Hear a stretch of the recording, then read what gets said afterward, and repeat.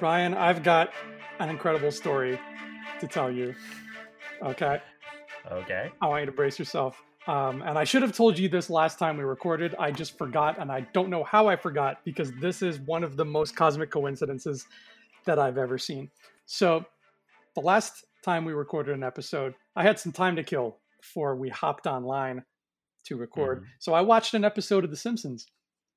And I want you to take a guess, Ryan. There was a guest star on that episode of The Simpsons, and I want you to take a stab in the dark. Who do you think that special guest star was? Is it David Hasselhoff? No, it's not David Hasselhoff, but that's a good guess. That's way more thematic than what I had in mind. Right. No, I swear to God, the guest star in this episode, an hour before I got online with you, is Yo-Yo Ma. No way. Okay. So for you listeners out there who may not know us as well, this every time I would greet Fantasia in school or just in general, is I would always start by saying "Yo Yo Ma," and that was like my greeting, and it was just funny. It's just a fun kind of pick me up phrase to just show the enthusiasm of seeing this guy. So that's awesome though that she saw Yo Yo Ma or a cameo of Yo Yo Ma in The Simpsons, man. That's It could not have been more perfect. Mhm. Well, who is this handsome man here who is hosting the show with me today? Who are you? Oh man, I'm Ryan J. Whitehead, and I am honored and blessed to be co-hosting with you, sir. You, Andrew Fantasia. Actually, I'm Mary Poppins, y'all. Awesome. Oh yeah. Okay, this is gonna be a good episode. Yeah, oh yeah. If we had rights to music on this podcast, we'd play some sort of Guardians thing. Oh man. Well, welcome to Infinity Rewatch, everybody. The show that you go to every time you want to hear about Yo-Yo Ma.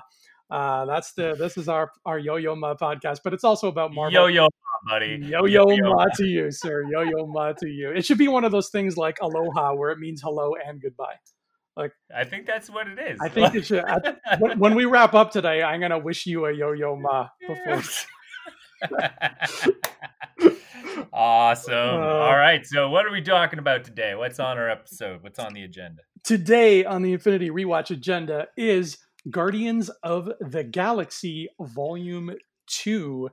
And I think that's as good a place to start as any, because I want to touch on Volume 2. I want to touch on this title of the movie, because I have this little thing where I have a sort of weird obsession with movie titles and sequel movie titles. I did like a whole video essay on it on my channel. I might have to do another one because I feel like I haven't said everything there is I need to say about sequel titles, but I have this weird obsession with them, and there are sequel titles that I do not care for. I'm looking at you, Rambo 4. And then there are sequel titles that just they do something to my brain that's like catnip. It hits a pleasure center in my brain, and it makes me just so happy to just say it out loud. One of my favorite examples of like a great sequel title is Friday the 13th Part 8, Jason Takes Manhattan. Which is just like, if I ever am in a bad mood, all you have to do is say that title to me and I will no longer be in a bad mood. Like I want that on my gravestone. I want it to say my name when I died, and then like, hey, here's a great sequel title, Friday the 13th Part 8, Jason Takes Manhattan. Like it's so pleasurable for me to say out loud. And when I'm weird, I know. And when it comes to the MCU, they have been really cool and creative with their sequel titles because they've sort of tried everything. They've with Iron Man, they've gone the plain and simple route of just Iron Man 2, Iron Man 3, which I love. I love numbers. And if a sequel has a number in it, it makes me so happy. And I hate when they do have numbers and then they stop, like the Halloween franchise did. Like, what are you doing? What are you doing? Don't be afraid. I know it's Part 6, but don't be afraid. Just say friggin' Part 6 in the title. What's wrong with you? And then, you got others that in Marvel that went for like the subtitle route, like Spider-Man did it and Thor did it. Captain America did it. Captain America did it. And I could be wrong. I think I saw a logo. I don't know if the logo's legit, but if it is, it has me very excited. The only thing that has me more excited than numbers, Ryan, is Roman numbers. And apparently, Black Ooh. Panther 2 is a Roman numeral 2. And if that's the case, Oh. I'm gonna, if that's the case, I'm just going to like hold the poster in my bed at night. And that's gonna, I love Roman numerals so much. But then, so Yeah, yeah. Guardians of the Galaxy comes around and we got volume 2, and that to me, dude, is so great because it's like a triple threat because A, it's got a number, so it makes me happy. B, calling it volume makes it sound really big and epic. It's like Star Wars episode whatever, like it has that big epic feel to it. And then the third thing is that it makes sense in the world because Peter Quill's got those tapes. He's got Awesome Mix volume 1 and 2. It fits. Everything Yeah. fits. It fits. It's well planned. And James Gunn, for a guy who has a very quick-witted sense of humor to his work, very very intelligent sense of humor to his work as well. It seems like he carefully plans out these things. In fact, I think, if I'm not mistaken, he actually goes shopping around for the soundtrack first and then builds a script based on the soundtrack. Wow. Is what I remember reading about it, and I'm pretty sure that is the case. And because I remember watching behind the scenes on Guardians of the Galaxy, and he was talking about how like the soundtrack is very important to him, and that like that helps him build the structure. So yeah, and you said it best. I definitely love the volume 2 thing. If it were the early 90s or like the 80s and the Black Panther film came out, I think there'd be like claw marks for like the 2. And then it'll be like 3 for the third one. But yeah, no, there's something classy about Roman numerals in a movie. I know Star Wars was a big one, so yeah, but I agree. I like the Roman numerals, but I also like the fact this is volume 2 because I think this definitely feels like a mixtape that someone made. Like the Guardians movies feels like a one giant mixtape in many different ways. And it's such a clever construction, and I agree with you on that. So, and this movie, I mean, it just starts off with a great tone. I mean, the fact that James Gunn took a group of characters who were like pretty sure they were on the D list as well. They weren't very popular. Yeah. They definitely had a cult following, and and created probably one of the most popular Marvel movies. Like definitely that needs to stand above it all. So pretty awesome. And I will also say that this movie came with a little bit of excitement because at this time, James Gunn announced that on Twitter that he's like, "Oh, by the way, we got Ego in our movie," and there was a big law. I want to say law. I don't want to say lawsuit because that means that like someone wronged somebody. There was an agreement that was sorted out in the courts about the rights of Marvel, and James Gunn announced that they got Ego and they also got the Skrulls. And that's when the big conversation came, or at least started. Didn't get very far at the time, but it started at that time.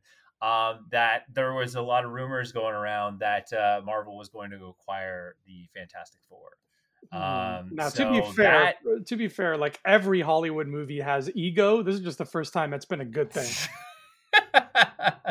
Well, I mean, Ego's normally a Fantastic Four villain, so it was pretty big deal. But I remember James Gunn said he wanted to do Ego, and Marvel decided to help get the rights for them to use Ego and also get used for the Skrulls. So that was pretty huge, man. Like a lot of people are like, "Oh man, okay, Fox, okay, you're gonna get X-Men, you're gonna keep X-Men," but Fantastic Four, everyone started figuring out that like, okay, if Fox doesn't make another Fantastic Four movie, that means in this many years they can get Fantastic Four, and it like people were doing the math, people were getting hyped, people were getting excited because when you say people, you mean you and Nick Whitehead.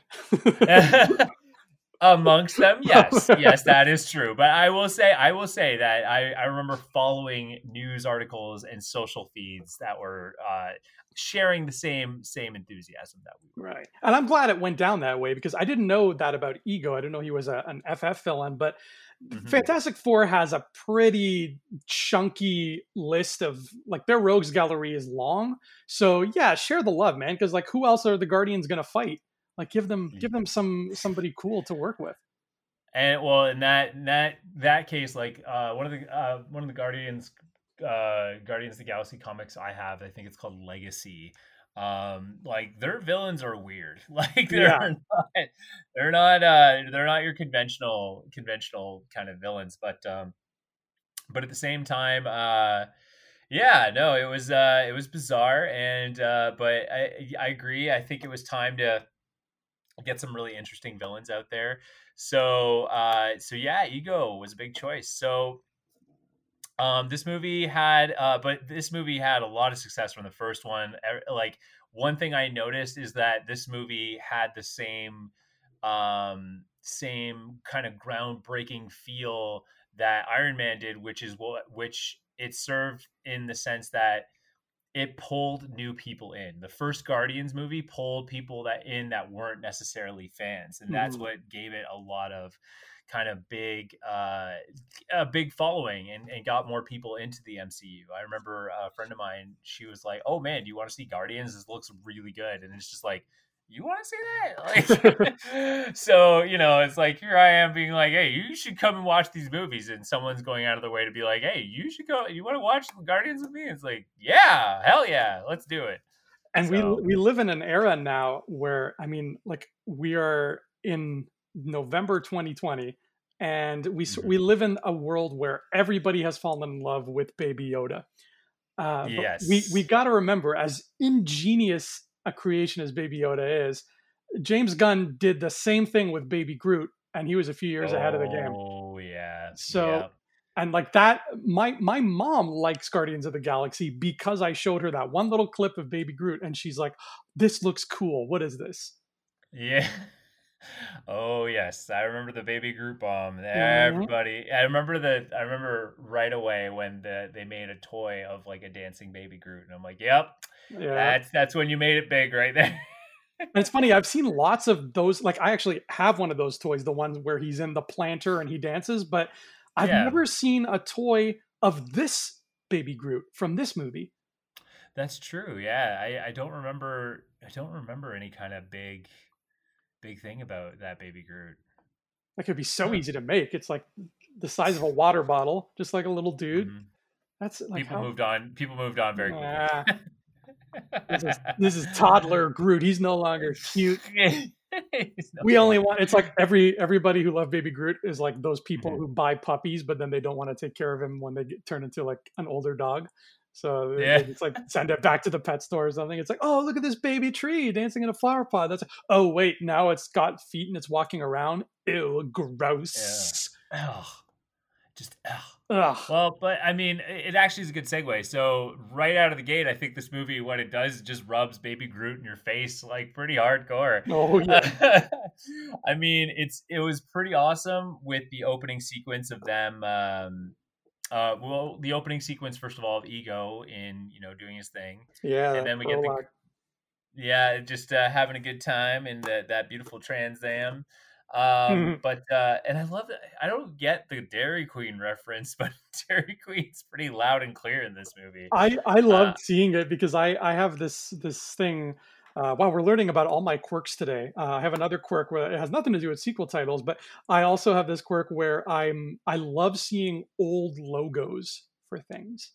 oh Because yeah. when things change their logos, that's it. And like the world went through this boom in like the late '90s, early 2000s when computer graphics became a thing, and you saw it in logos everywhere with like restaurants, food cereal boxes, sports teams did it a lot where their logos became really big and colorful and like doing things that you couldn't do before computers. Hmm. But then it lost some of that old charm. So this Dairy Queen, when we see that old Dairy Queen logo where it actually says the words Dairy Queen, I love Hmm. seeing things like that because ever since that graphic arts boom of the late '90s, what did they do? they changed it to DQ. They put a couple colored like swishes in there, and it's been like that ever since. Oh, that's true. That's a Yeah. good point, actually. Yeah, and but I mean, it definitely is a nice nod, but it's also very tone setting to kind of remind you that this, that I think it's a nice nod that Peter Quill is still a guy that's trapped in a specific time frame because he only grew up on Earth in the like late '80s, or was it the late '80s? Maybe it's the early '80s. It was, Can't yeah, it remember was now. most of the 80s because this flashback happened in 1980. So I'm assuming in like 89, however old he was when he got sucked up by the ship. I'm assuming it was Hmm. like 89 or 90. Well, it's something like that, but he had like all these references that were out of date, but to him, he thinks they're still current and relevant, and we do Yeah. get to see that later on in the Avengers. I'm sure I'll make a hilarious reference of that when that happens. But this movie, yeah, I mean, it's Dairy Queen. It's a small nod, but it's I love how just so front and center it is. And then we get to the planet they're on, which I love, the Sovereign, and they're waiting, and he's using the football old school video game there as a tracker for this alien life form that comes in, Mhm. slams into the ground, and then they're fighting it, and the fight scene's fun, and I just love the group dance sequence. It's kind of like, I feel like if they're when they do the volume 3, we're going to see a dance sequence in the beginning of the movie. And then that Baby Groot sequence was actually motion captured by James Gunn of the kind of dancing he did when the song came on. So that was kind of Oh, cute, and wow. I love how the characters are kind of really got their chemistry now, like as a team, and they're all doing their thing. Like Rocket's building the sound setup for him, and Drax is just being Drax, and Gamora is just the badass leading the team. Yeah. Sorry, the bad person. Oh, she's a badass. She is plain and Yeah, simple she is a badass. badass. This might be one of my favorite opening title sequences ever. It's just so Really? it's so much fun. It's so beautiful to look at. It has that thing of like I remember bringing this up to you when we did our Iron Man 3 episode. It has that sort of sequel confidence where right away Yes. the movie knows that it is a sequel to a movie that everybody loved, and it has that confident swagger to the way just the scene unfolds. And I just thought, I was so pleased with the way that opening scene went. And I noticed something in the song lyrics that I never Mhm. noticed before. The music in this movie is not, I'm not as familiar with all of it as I was with the music from part one. Everything here I feel is a lot more like you gotta be like a music guy or a music girl to know these songs. And Mhm. I'm not a music person. But there was a lyric in this song where the singer says, "Welcome to the human race." And I thought that was really interesting because that's the final line of dialogue spoken by Kurt Russell in Escape from LA. What? Oh Yeah, my man. god. He stares right into the Oh, camera and wow. welcomes us to the human race. Oh my god. Wow, you, sir, have outdone yourself in this episode already. And we're only in the beginning. Oh, wow, that's good. Now, Oh. let me ask you a question that I don't think I've ever asked you. Mhm. Have you ever, because this is a huge deal with movies, and with like it's a huge point of contention for a lot of people. Have you yourself, Ryan, ever watched a movie and felt like it suffered because there was too much CGI in it? I've suffered because there's too much CGI in That it. the movie suffered, that you were like, I would like this movie if it had less CGI. Have you ever Oh, watched a hell movie and yeah. thought, That's happened so many times. wow, okay, interesting, interesting. Yeah, there's been, I mean, lately, no. Lately, Mhm. I think CGI has finally kind of caught up with technology a little bit. Yeah. But there were some movies that I just was like, you couldn't have done a practical effect for this. Like, this is so bad. But yes, I feel, yes, there has been cases in the past where the CG just, you just, ugh, God. For example,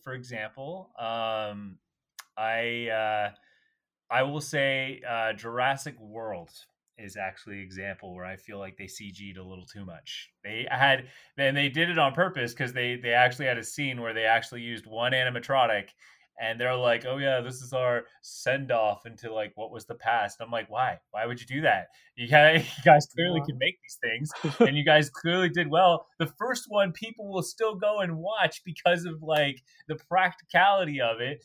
And it still holds up the test of time. And they're like, "Oh yeah, no, we're gonna go CG on this." Why would you do that? Why would you do that? And then they're like talking Star Wars and turning Yoda into CG. Why did you do that? Why would you do? You could have just kept him a puppet. And then for the one scene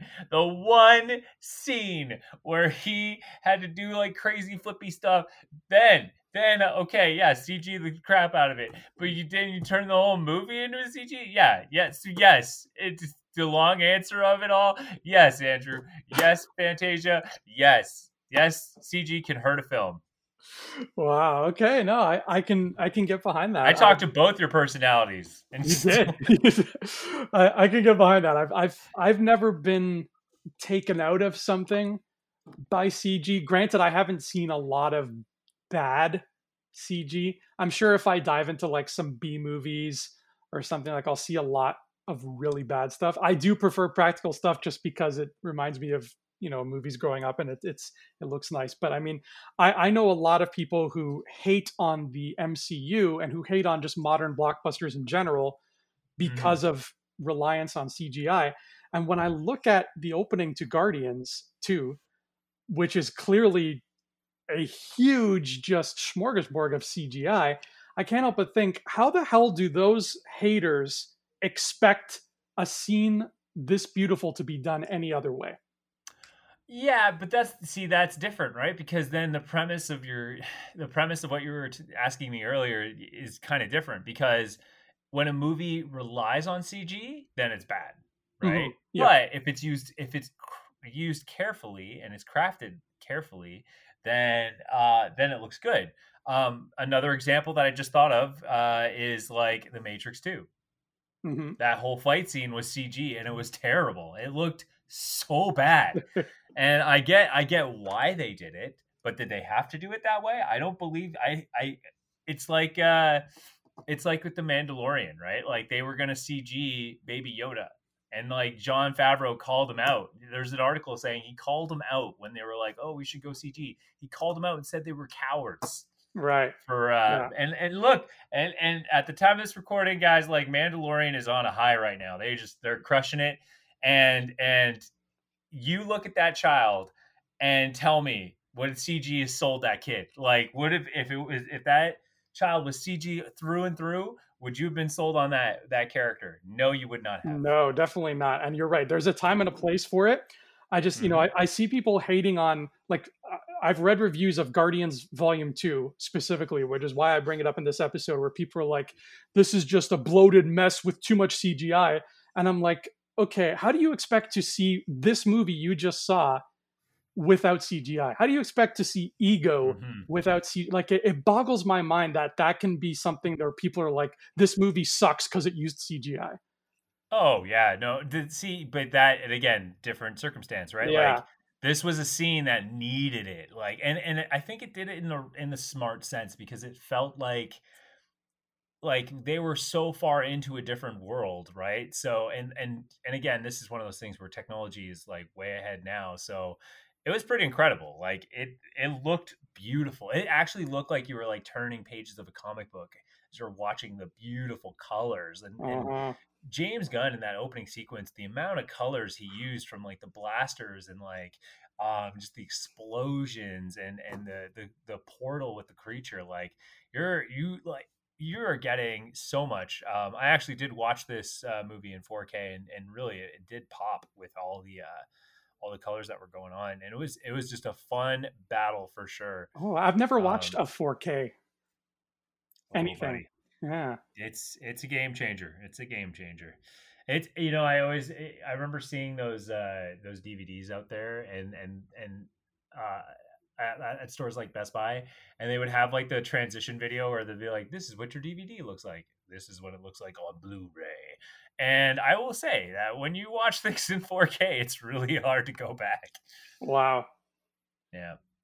Not to brag, man. It's not that case. This is just a case of like watching movies in ultra high definition. But anyways, yes, colors pop, everything pops. It's like you know what? I'll put a comparison for you. You can go see a movie in regular theaters, not right now because we're social distancing. Yeah, please don't do that now. Yeah, No. don't do that now. But if you go to the movie theaters and you go see a movie, you watch it, you love it, it's great, right? But when you hear like, oh, there's a Marvel movie or a Star Wars movie, if you haven't seen it in an IMAX, you owe it to yourself one day. If they once we get through this, you need to go see that movie in an IMAX experience, because once you see an IMAX experience, you never want to go see a movie like a Marvel movie or Star Wars or a comic book film any other way, because it's just such a spectacle, and IMAX is like, oh, it transforms your experience. Right. And that's 4K the same way? 4K is pretty much the same way. Yeah. Wow. It really transforms it. I mean, you and I saw that. Well, I don't think it was 4K at the time, but you and I saw Speed Racer, and and it was game changer. It was really good, right? So I'm still shaking from how cool that movie was. I'm still shaking. But if you saw that in a regular theater, or even when you watch on TV now, it's not quite the same unless you're watching it in IMAX, right? But yeah, and I will say that thankfully technology is really caught up in the film world. So like when you do CG now, not only does the performance transform, but really like the whole experience transforms. So. And now you need a 4K TV for that too, right? So you need the player and the TV. Okay. All right. I have neither. So I'll hold out for a while.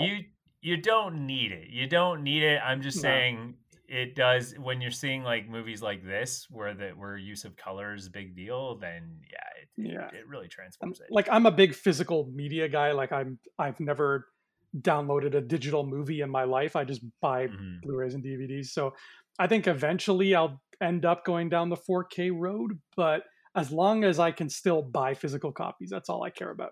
I want to hold a nice shiny box for Avengers 8, and I want the box to come in a nice slipcase, and I want to take out a nice silky smooth disc with some nice bonus features on it.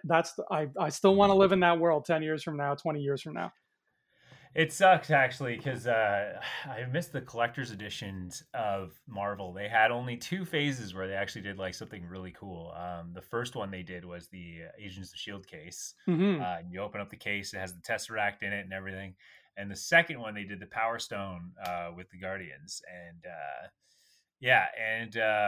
it was really cool, but they don't really do them anymore. But that still doesn't beat, I agree with you. It still doesn't beat like buying like a DVD box and or Blu-ray box now and just opening that bad boy and being like, oh yeah. But to bring it all back to Guardians, yes, epic opening fight scene. The dancing's a lot of fun. We get to see the Sovereign, which are actual characters from the Guardians world. Yeah, they're Guardians people. So like, I found it interesting that because at this time we were still trying to figure out who's Star-Lord's father is, and in the comics, and everyone was convinced that it was going to be Jason of Spartax, which is like space government, to which like everyone answers to, and James Gunn stated, no, we're not doing that. It's not going to be Jason of Spartax. So everyone's like, what the hell? So we get to see the Sovereign. And so basically the reason why I bring up this point is because in the galaxy, there is the Spartax people, which are like space government, and all these different alien races report into them, and they have like a big democratic convention and just all talk about trades and stuff, and Sovereign's part of them. And Sovereign, for people who knew their comic book reference right out of the gate, is where a certain character which we will mention down the road is a part of, and it's a big character, so we knew right out of the gate where this story was going. I will just say it now. There is a post-credit scene that is related to Adam Warlock, and Adam Warlock is from the Sovereign. Ooh, that's right, because he is a gold man. Yeah. Yes, I will deep dive into that when we get there. But I just wanted to point that out right away that like you already know that like okay, we're dealing with Adam Warlock's race. Right. Um, and I love the Sovereign. I think they're a great beginning. They are the great beginnings of what could be a great villain.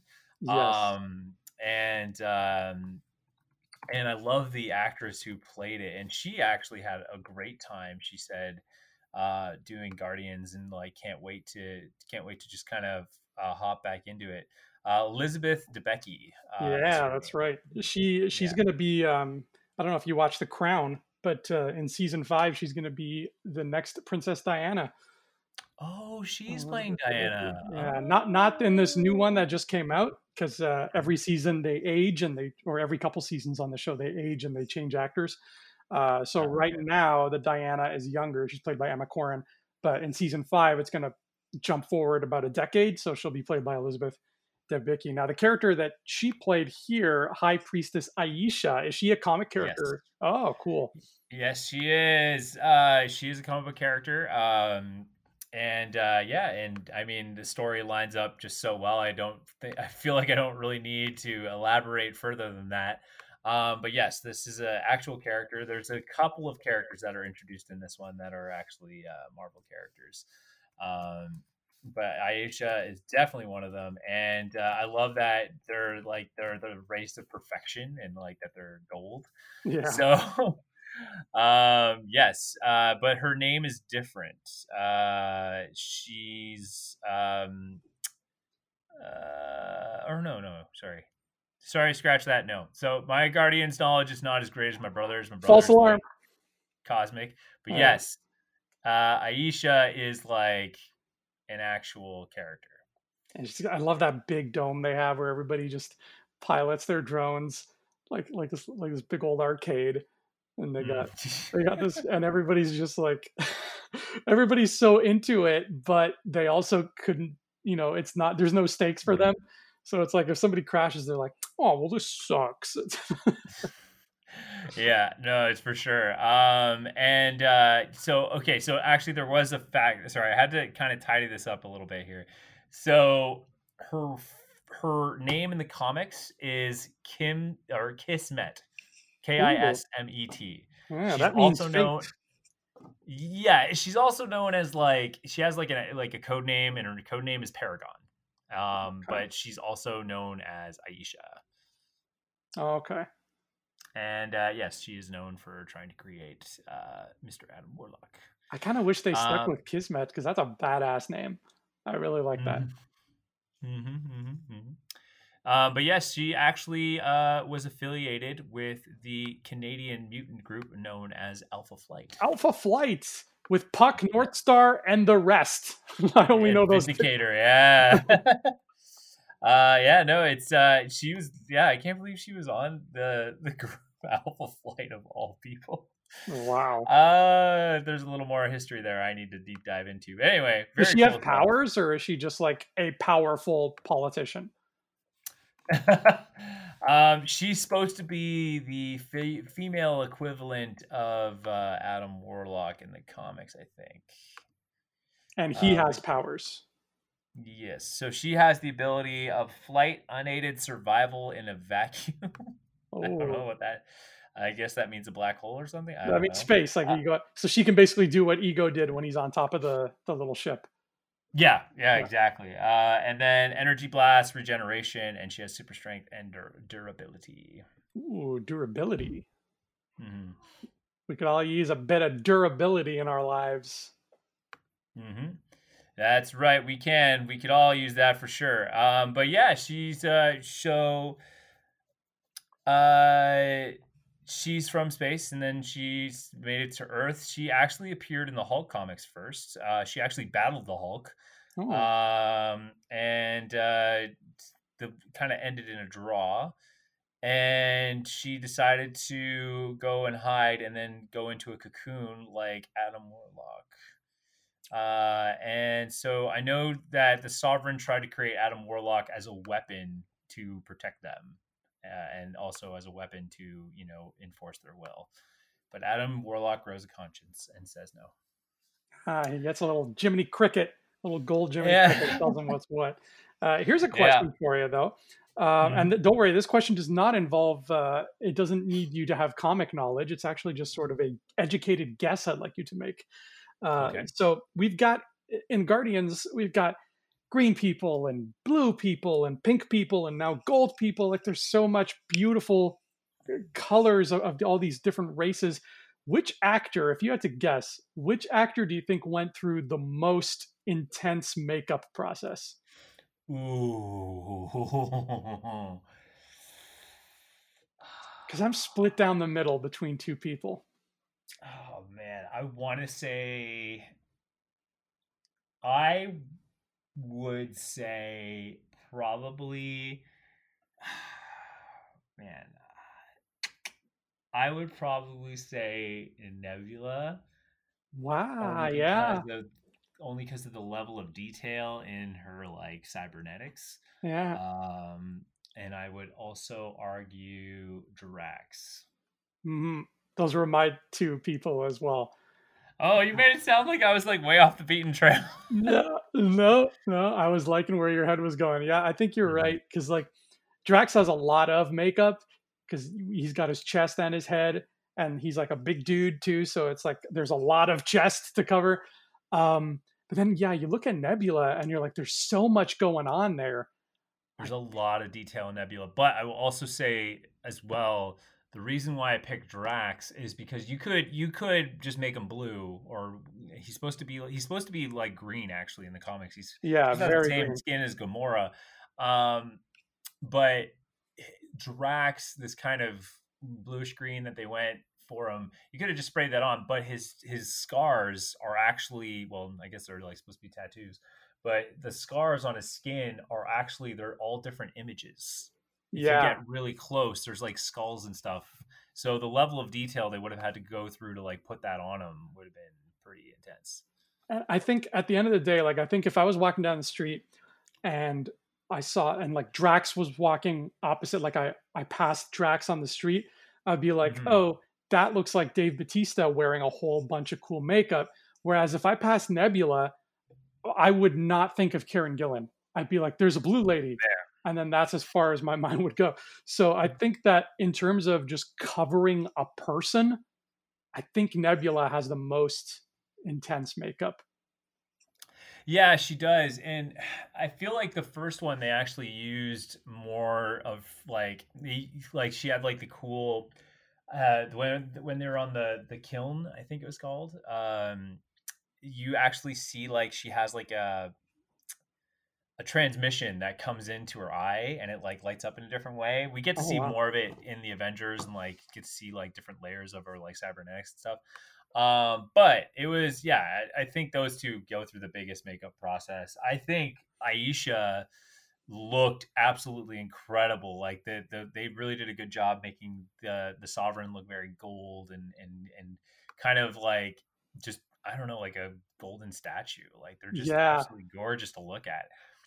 that's exactly Um, what they look like those people who are like they stand in Times Square and they pretend to be a statue. Because gold is hard to get right on skin. yes, yeah, exactly. It is very hard to get right, but they were just absolutely stunning. Like they just looked so cool. I'm actually like pulling up some quick pictures here of Aisha and just the level of detail. Like even though it's just purely like gold painted on, which again doesn't compare to Nebula, but like just oh man, it's again they're just so elevated because of their look that you can't even touch them. Like they literally are royalty. So it's Yeah, really cool to see. Anyway, neither here nor there. Already, they finished their job and they're like, thank you. And she's like, oh, already dropping like the who's your father? You have a weird, lineage. And so he's like, oh, not from Missouri, and like, okay, whatever. And so Rocket in classic fashion, being the little troll that he is, decides to steal these Albulary batteries or whatever they're called. Yeah, Rocket's a Uh, jerk in this movie. he's actually, yeah, I'd say they really upped his douchiness for sure. But I guess for obvious reasons, to which we find out later. Hmm. Um, so yeah, and then it leads him off to do the whole thing.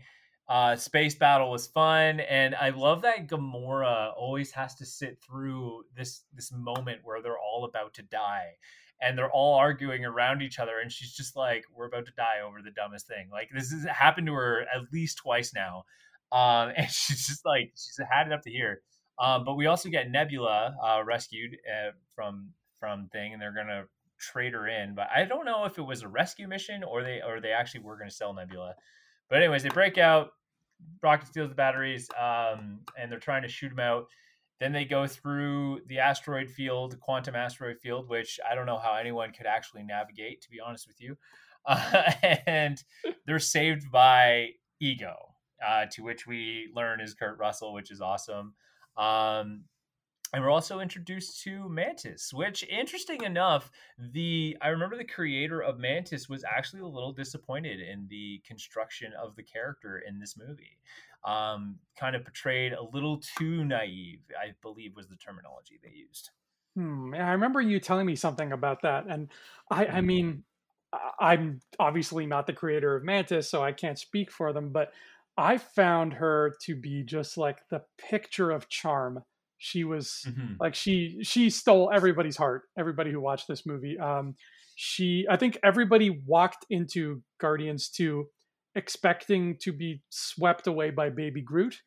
And I Yes. think Baby Groot did fantastic, but everybody walked out of Guardians 2 having been swept away by Mantis. And I think the fact that she's a good old Canadian actress doesn't hurt Mm-hmm. things either. No, I think she's from Quebec, Palm she Clementine. I think is. she is. Yeah.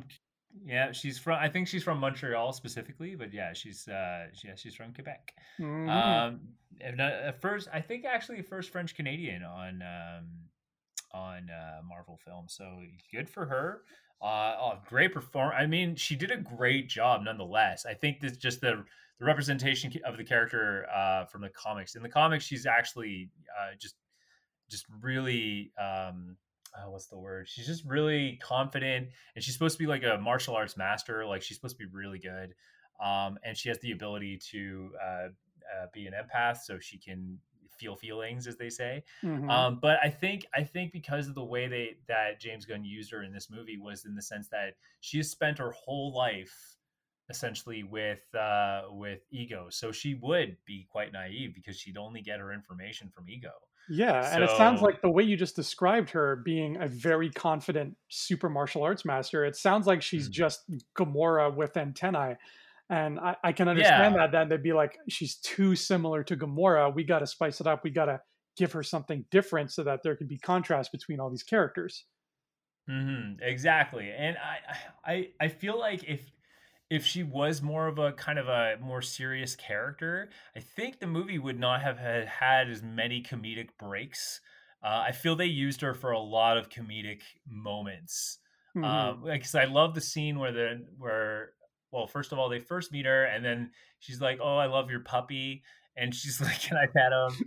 Like all that little stuff was like they were breaking up some pretty intense moments, like that Peter finds out who his father is, and he's like just doesn't know what to feel and is very hesitant about like deep diving into it. I love how he creates the story that like his dad's David Hasselhoff, because Yeah. he was just that symbol, and just that simple during his time. So it makes sense, and so so he learns Ego, and then as they're going to Ego's planet, which is interesting too, because when I heard it was going to be Ego in the film, I'm like, how on God's green earth are they going to do a guy who's literally a planet, like a massive, like every time you see him in the comics, you just see what you eventually see in the movie, which is his face in front of like the planet, and his face is the planet, right? Yeah.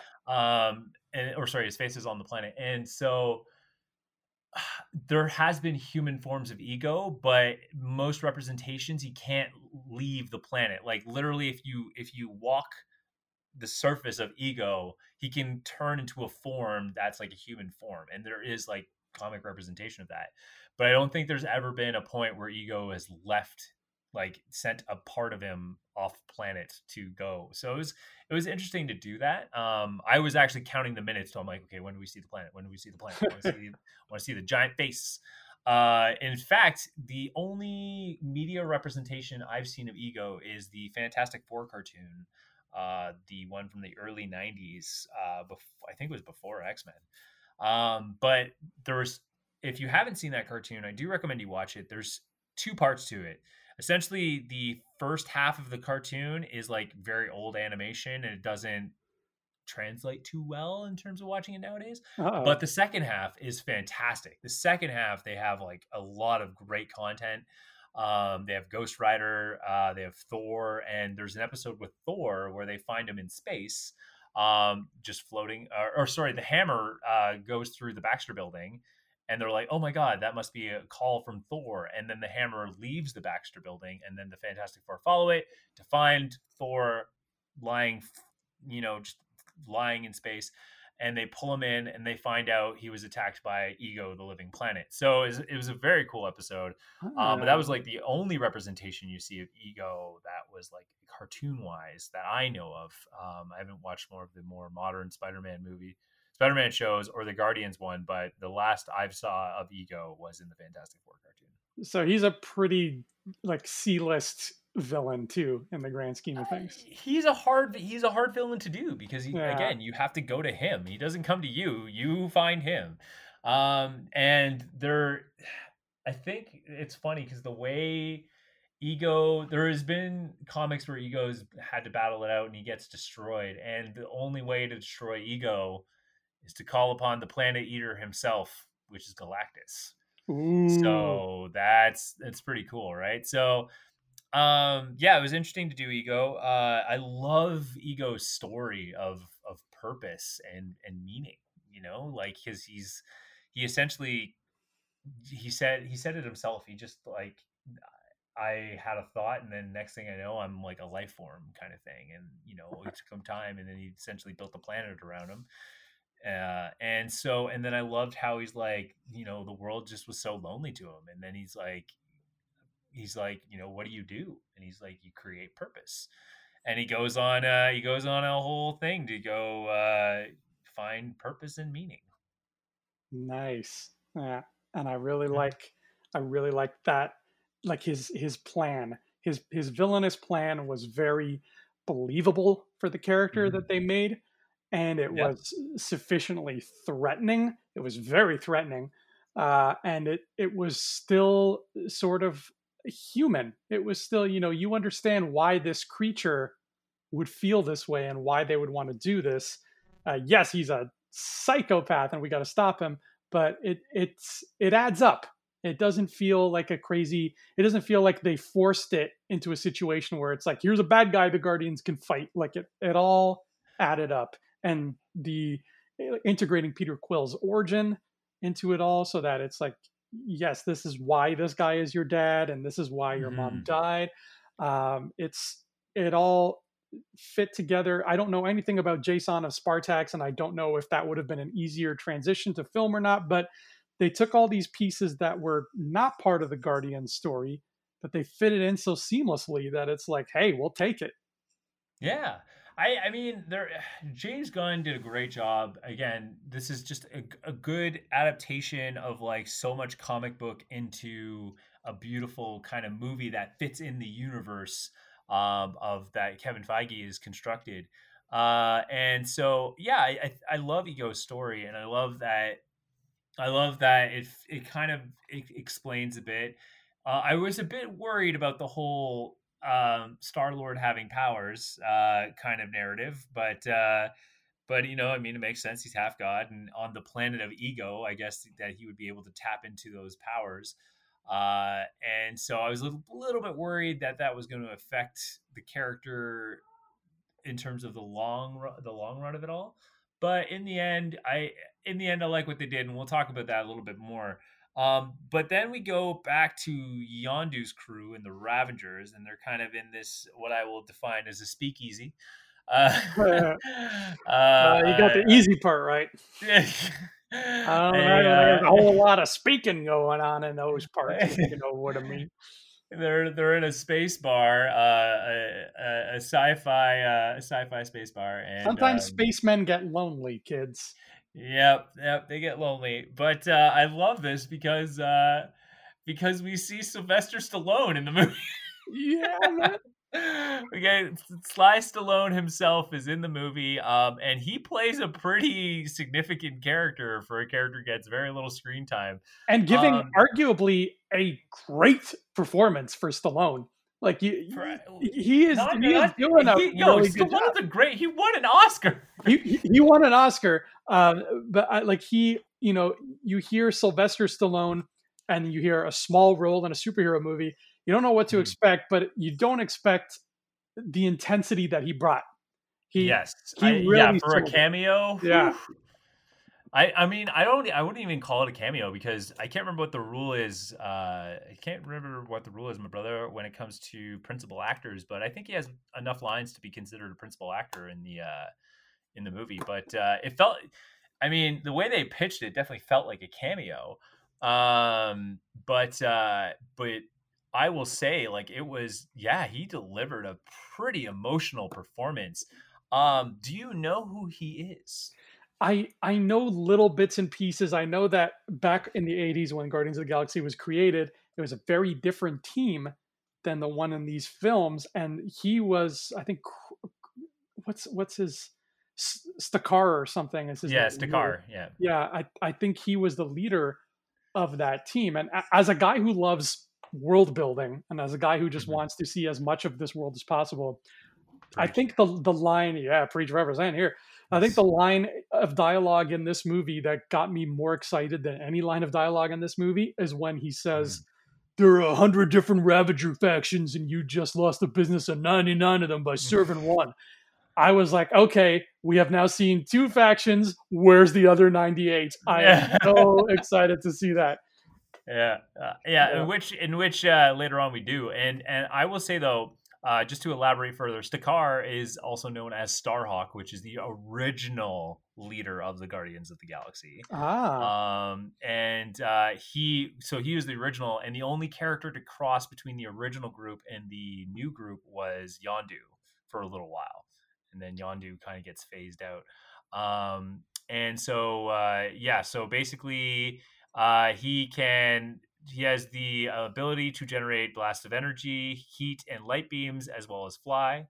And in fact, the crew he rolls with for his group is actually the rest of the original Guardians of the Galaxy. There is the Charlie 27, which is the crystalline character. And there's another character called Aletta, who is also a part of the original Guardians of the Galaxy. Is she that little head, like that little robot head thing? Yeah, I think it's the little robot head. Yes. No. No, it's one of the. It's no, because the little head was with somebody else. It was with it was with what's her face's crew. Anyway, so I can't remember, but anyways, the Ravager crew that's with Sly Stallone is the original Guardians of the Galaxy, and technically including Yondu, but Yondu transitions into the new Guardians, and then the new Guardians can do their own thing. But it was really cool to see that. It was really cool to see kind of that nice transfer there. That little talking head, actually, that you mentioned, little robot head, is actually voiced by Miley Cyrus. That's right. I'm gonna go straight out and admit this. I have a big crush on Miley Cyrus. I think she is a cutie, and if she ever wants to call me up, I am available. Only between the hours of 2 and 5, Miley. So lovely young lady.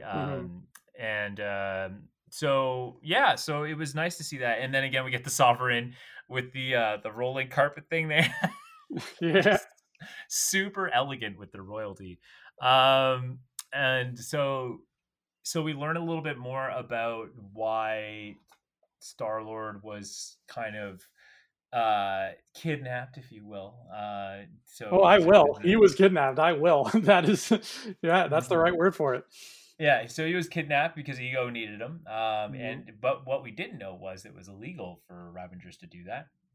And I like Yeah. that story though too. That it's like they're so on their code that Yondu was offered must have been a hilarious amount of money for them to do that, to haul in human cargo like that and to I risk it guess too. otherwise, Ravagers, are they just like pirates? They just steal stuff? I I think they yeah I think they're space pirates is probably the best way to do it. Like they're that traditional kind of sci-fi story where they're a group of pirates that find stuff and salvage and then sell it for a ridiculous amount of money. But Okay, yeah, they're Marvel question then. Is mhm. Cyclops' father Corsair, is he a Ravager?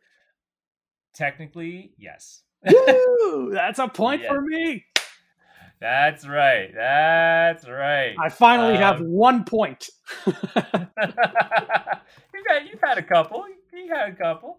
Um, I will say, yeah, Corsairs. Oh man, because the alien races are really complicated, but he's a part of a renegade group called the Starjammers, Starjammers, and yeah. yeah, and they've tangled with the Ravengers a few times. Like they dance with them. But like, okay, so there's the Sovereign, and which would mean you already are familiar with another alien empire, which is known as the Shi'ar. Hmm. That's the X-Men's alien race that they deal with a lot. So yeah, the Shi'ar Empire, and there's obviously the Krull, Skrull, Kree. There's oh man, there's But so Krull many. is a great movie, so I won't hold it against you for Krull. referencing it. Yeah, no, for sure. So the Starjammers have collaborated with the Ravengers before. Okay. Okay, so getting back to the story, love the emotional story of the Ravengers. They go through some serious stuff, and I love that they go after Rocket. Aisha convinces them to go after Rocket, and I love that. I love the scene where that like Rocket knows that there's like something going wrong, and he like takes out a chunk of them. Like he has a Mhm. blast doing it, and it's really fun to see. And then and then Yondu meets up with them, and he decides to take the batteries, and this causes a huge mutiny. And I love the story of the mutiny because like it I think it's interesting how connected they are, even though they seem so distant and rough to each other. Yeah, well, there's like Kraglin says later, he's like, Kraglin, they that's his killed name. all my friends, and I'm just like, oh man, that's so. And like the one guy that you see get thrown out of the airlock, that guy was Chibs on Sons of Anarchy, and he looks exactly like my uncle. So I'm like, I don't want to see him get killed. Yeah, I don't want to see him like asphyxiate in space. Yeah, But I like the story. I mean, I feel like this movie had a lot of emotional weight. And to be honest, the movie at times, though the feeling came, it definitely went. But sometimes it felt a little long. Like I don't know. I feel like some stories didn't need to be there, but James Gunn did such an incredible job of just making you care about everything that happens in that movie. Like he really makes you spend that time with each group, and I love that. The Ravagers, first of all, after the unfortunate thing, the new guy takes over. His name's Taserface. Taserface. so so yeah, and then then we get the story about then we go back to Ego's planet, and we go back to Ego's planet, and so Mantis is trying to warn them, and I love the relationship with Mantis and Drax because I feel like it's obviously the reflection of him trying to love his daughter, like have love for his daughter, uh, All right, yeah, his their lost their daughter. their friendship is wonderful. It is, and I think Drax.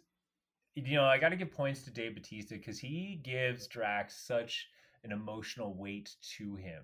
Oh yeah. Um, I love it. It's Like when he's talking about his family, yeah, like he the guy has great acting chops. If you ever saw Blade Runner 2049, he's got like a little scene in the beginning, and he's so quiet and intense. He's an actor. He's not just a wrestler who does movies for fun. He is an actor, and he's great at it. yeah. No, he's really improved over the years. I'd say he's almost had as a successful a journey as Dwayne Johnson. Actually, I would say he's done just as well. Yeah, he's getting there. And I would argue. I think he's more talented than Dwayne Johnson. ooh, And I love I Dwayne Johnson. The dude is. Have you seen mhm. Skyscraper, Ryan? Yes, I have. It's so much fun. Like that guy, Dwayne Johnson just cannot make a boring movie. He's so much fun to watch. But I would argue that as great as he is, he would get outacted by Dave Batista. Yeah, I think with the work I've seen, I would agree with you on that. But I think it's also because when The Rock does a movie, it's like the physicality and intensity he brings is pretty epic. But I think Dave Batista has been given more chances to have more vulnerability. Yes, he His has. characters have more opportunity for vulnerability. And so yeah, so I love the connection with him and Mantis. And I love the he's like I love how he's like you're ugly, and he's like but that means that the people that love you they really love you Yeah, he's got a for who point. you are. He's got a good point. He's got a good point. And And she's like, so "I am ugly." But my and mom. again, Sorry, yeah, go ahead. Go ahead. no, it's again like I like how Palm built Mantis. Like Mhm.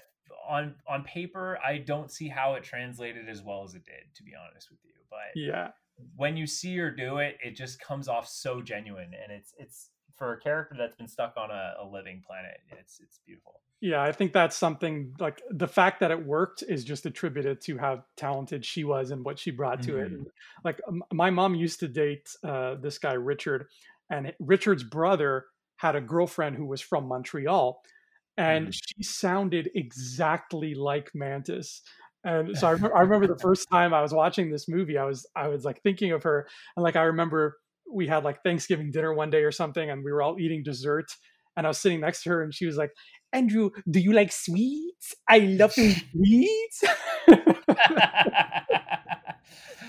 Oh my god! Yeah, that about covers it. No, but it's true. I think it's obviously like the accent of Mantis is definitely a French Canadian accent, but it's done in a much, I think, a more articulated, which like forces her to talk slower because Hmm. she's overemphasizing a lot of words. But it does have a hint of that accent there. And yeah, but it was a great scene and a great emotional depth, and I love that. What I loved is how she fought Gamora because Gamora like kind of catches on real quick that like something's up Yeah, and pins her to the wall. And the first thing Mantis does is put the feeling in her of like genuine fear, and that just yeah, goes to show you how powerful Mantis could be when someone's like confronting her physically. Is she could literally just touch them and like make you feel the most intense amount of fear because she can implant that feeling in you, which is insane as a character. Like mm. that's incredibly powerful. Just because Um, somebody's naive doesn't mean they can't have great power. And like, yeah, mhm. you look at these two characters, Gamora and Mantis, and you think like, oh, Gamora could kick her ass 12 ways till Tuesday. I don't know if that's still a thing you kids like to say on your apps, but I'm going to use that saying anyway. Yeah.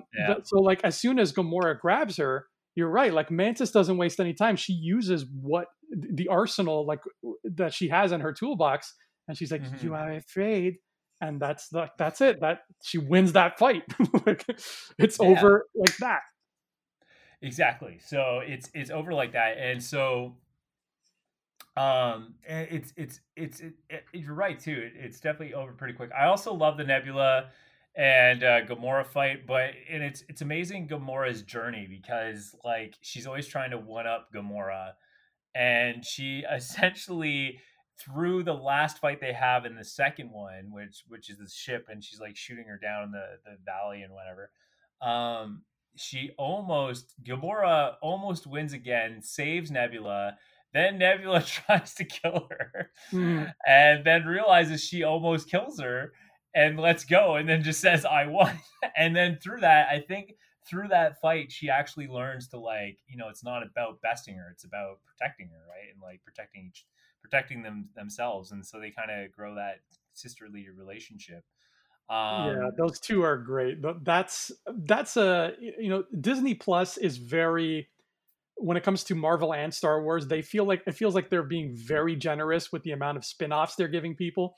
Especially yes, on this season of Mandalorian, when they're like, "You get a spin-off, you get a spin-off." It's like, well, relax. But I would totally be down for watching a spin-off that's just Nebula and Gamora road tripping through the galaxy, trying to rekindle their relationship as sisters, and just like try to make up and be pals again. And then every once in a while, like somebody tries to kill them, and they're like, let's go fight." Clearly more articulate than the way I'm making it sound. But yeah. No, but it's true. I mean, their journeys. I think they get a lot of screen time. Those two, and I think it's because they're part of Thanos's main overarching story. mhm. And yeah, they do a good job for sure. So they know they need to go to Ego, and so Rocket needs to catch up with them. And so I love the Rocket and I love the Rocket and Yondu scene, because like Yondu does a great job of kind of connecting with Rocket and understanding, where they're both coming from. But I love I love how they try to convince Groot to get the fin, and, and Groot keeps ringing the wrong things. Um, which Groot goes through a pretty rough patch. I mean, they tailor him into a suit to make him the mascot, and they like pour beer on him, and they do the whole thing, and it's pretty rough. Yeah, they're awful Um, to Groot. oh yeah, they're just so intense to him. Anyways, I love when Yondu gets his fin, because he now looks very much like the original Yondu, with the giant red fin on his head. Yeah. And I love the breakout, just like shooting and killing a bunch of people. And I love that Yondu kills Taserface with the fiery arrow. I thought that was really neat. And I love how Taserface tells the Sovereign, and he's like, just make sure you let them know it was Taserface. And the woman laughs at him. Her laughter, that's one of my favorite performances in this movie, is just her laughter. Just she's all serious because she's the She kills sovereign, it, man. and oh my god, that's exactly the right way to laugh at somebody who has just said their names. someone who Uh, just reveals Someone that just reveals that their name is Taserface. Oh my god. now, So now I have a couple of things I want to bring up about this breakout scene. One of them is yeah. a bit of a point of contention I have with this movie, in that I find that this movie sometimes it feels like they're making like they're really sort of pushing the limits of our suspension of disbelief when it comes to why music is playing when it plays. Like they're kind of pushing that. Like I had a problem the first time I saw this when Rocket was like, "You got any of Quill's old tunes on this ship?" And I'm just like, is that really a priority right now? I get it. I get as a filmmaker, it's a priority because this scene is awesome with that music. But Yeah. why does Groot? I'm sorry, Groot. Why does Rocket care that much to be like, you got the old tunes, fire up the tunes? Like it feels like an excuse to get the music going. And whereas I I found think all the music in part one was like it fit in. It never felt forced. So yeah. I don't know, and it wasn't always forced for me in part two, but there were some little moments where it kind of felt like it was, and this was, I think, the biggest one. Where I'm like, you don't, why can't it? It couldn't have just been like, yes, the music was on the ship, and one of the Ravagers is awake, and he was just listening to the music when the attack happened. You know what I mean? Yeah, no, so I know what you mean. And so I think that my reasoning is because the more he thinks he's like, the more he doesn't like I don't know if doesn't like this is a word. The more he hates, or the more he demonstrates how much he hates or wants to be better than Star Lord, is I think the more he's like him, right? Because when Star Lord is about to do something awesome, he plays music. Hmm. So I think Rocket is like, I think this is one of those things where he won't admit that he like deeply cherishes his friendship um Star Lord. And so like this moment of where he's like breaking out and he's gonna go rescue him is like, okay, I'm gonna play this music because it reminds me of him. And that's why he puts the music on there and Oh. they kind of just have a good time. I don't know though. I mean I because this movie has like so much of that music and like all that stuff and so much the emotion. There's a lot of emotion in this movie, like a lot. Yeah. I think that's why, but I don't know. I could be wrong. You But I know love what, the sir? I can get behind that. I like that answer. That it's yeah, like this little deep seated thing in Rocket where he's like, I kind of wish I was more like Quill, even though I pretend I don't like him. I kind of do. There, yeah, it's like Bradley Cooper is right here in the studio with me. It sounded so alike. But yeah. another thing about the breakout that I really wanted to get your point of view on, especially your point of view, is I'm trying to remember the trailers for this movie, and I'm coming up short, but I don't Mm. think we saw Yondu's new and improved Finn in any trailers. So I wanted to ask you if you had any idea going into this movie that we would see that Finn, and if it was a surprise, how did you react? It was a surprise because I think any scene that Yondu had in the trailers, I don't think he had his fin. I don't think he had the new one. When he got the new one, I was just like, oh, he looks sick. Hmm. I'm like, that's what he should look like. Because I mean, the first one it was cool, but I don't know, because like when you see Yondu in the comics, he has this kind of beautiful like red fin mohawk, and I like when they kind of gave him the shaved head one. I was like, okay. Like, I mean, Yeah, you can see what they're going for visually, but at the same time, it's like, mm. yeah, that would be like if Wolverine just had like little fingernails that he scratched people with. Like, it's you're doing what the character is, but you're just kind of shrinking it down a little bit. Well, it's like even in the X-Men cartoon, actually, there was a few different episodes where they must have had like a different art team or what have you, but Wolverine's claws looked very thin, like they were very short and thin. And I'm Oh, like, okay, I'm like, if it's Wolverine we're talking about, you're like, this dude's got like massive claws. Like the movie, though it came out of his like the came between his knuckles instead of like the back of his fists.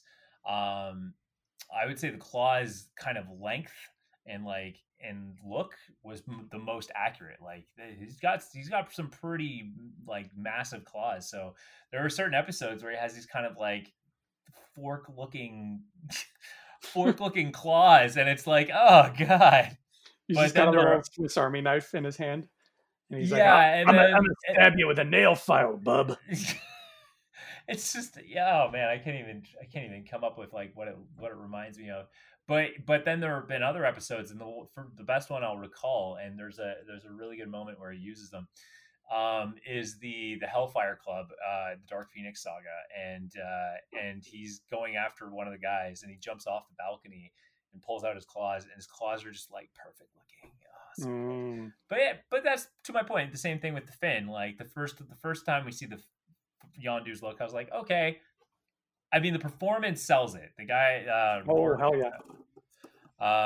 he sells it. He absolutely kills the performance and does a great job. In fact, the first time I saw the the dealer scene when he goes to the jeweler to catch up with Star Lord, and he's like, "Got any little creatures like this one? I like to put them all on my console," like the whole thing. Which we do get to see that very same uh, frog jewel on in later on in the movie. But I love that scene. He owns that what would be a simple like just tell me where he is kind of scene, and he's just like, got any other little creatures like this one?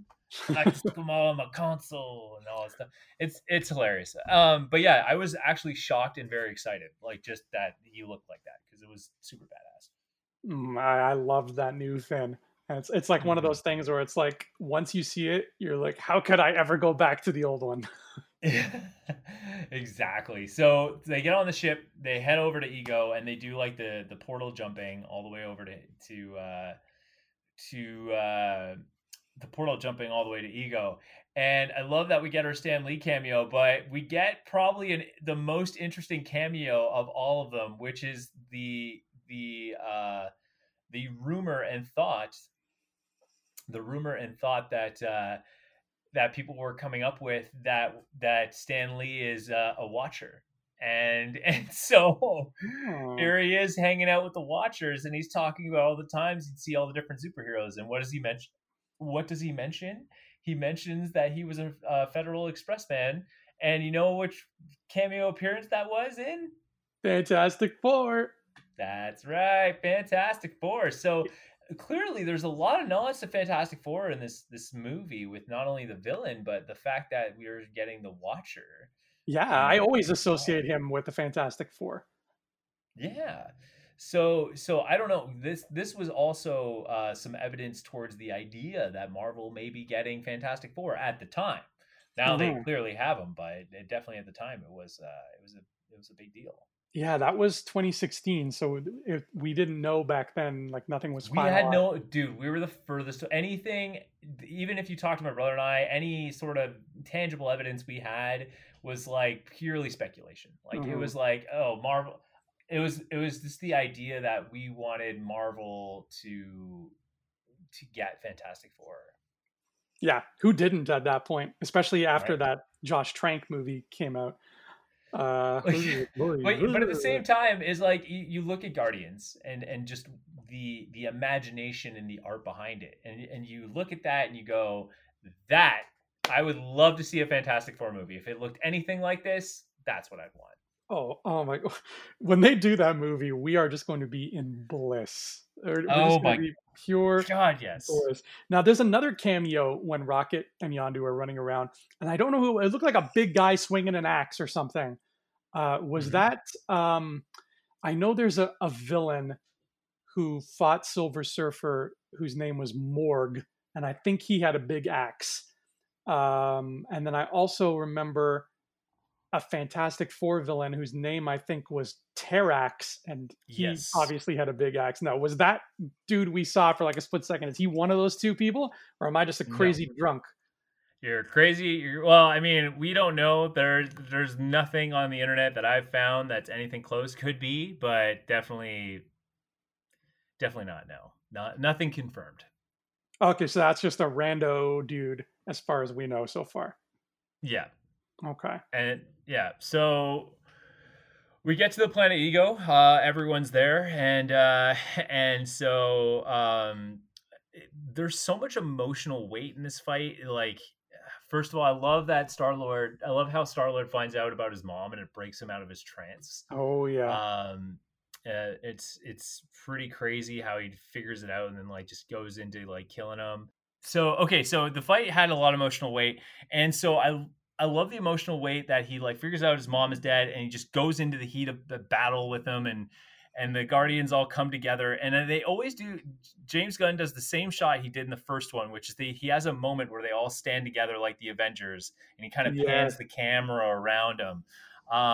And this is what concerned me though, because the way the fight was breaking out was like they kind of made Star Lord move like Superman. And like he's like flying around, he's like, being this god essentially. And I'm like, ooh, no, is he gonna have these powers throughout the whole thing? I was very worried about that. And You're I right. That was love a very Superman Zod kind of fight. Yeah, and I was kind of worried that like the future Star Lord will be able to do that, and that's not what I liked. I liked how he had Mhm. like these little gimmicks and gadgets, and that he would do all this cool different stuff. To which in the end worked out really nicely. Yes. One of my favorite things about the fight scene too is the bomb sequence with Groot.